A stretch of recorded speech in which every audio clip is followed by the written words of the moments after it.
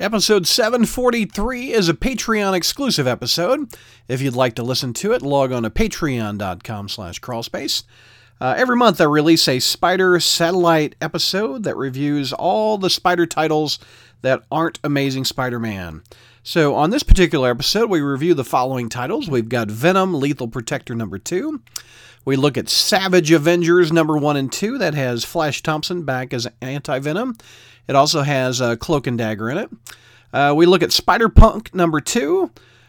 We continue looking at Savage Spider-Man number 3 and 4. Spider-Man 2099 Exodus number 1 and 2 we review. Tyler tackles a lot of clones. He does, not clones, symbiotes. He tackles Carnage number 3. And we've got Miles Morales 38 and 39 we review. And the Ben Reilly, there's your clone right there. Number 5, the wrapping up of that miniseries. Fortnite Marvel, which features Spider-Man in it. You don't want to miss that one. That was a funny review that Kelly did.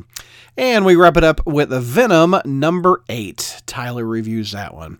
So, again, if you'd like to listen to this episode, it's about 2 hours.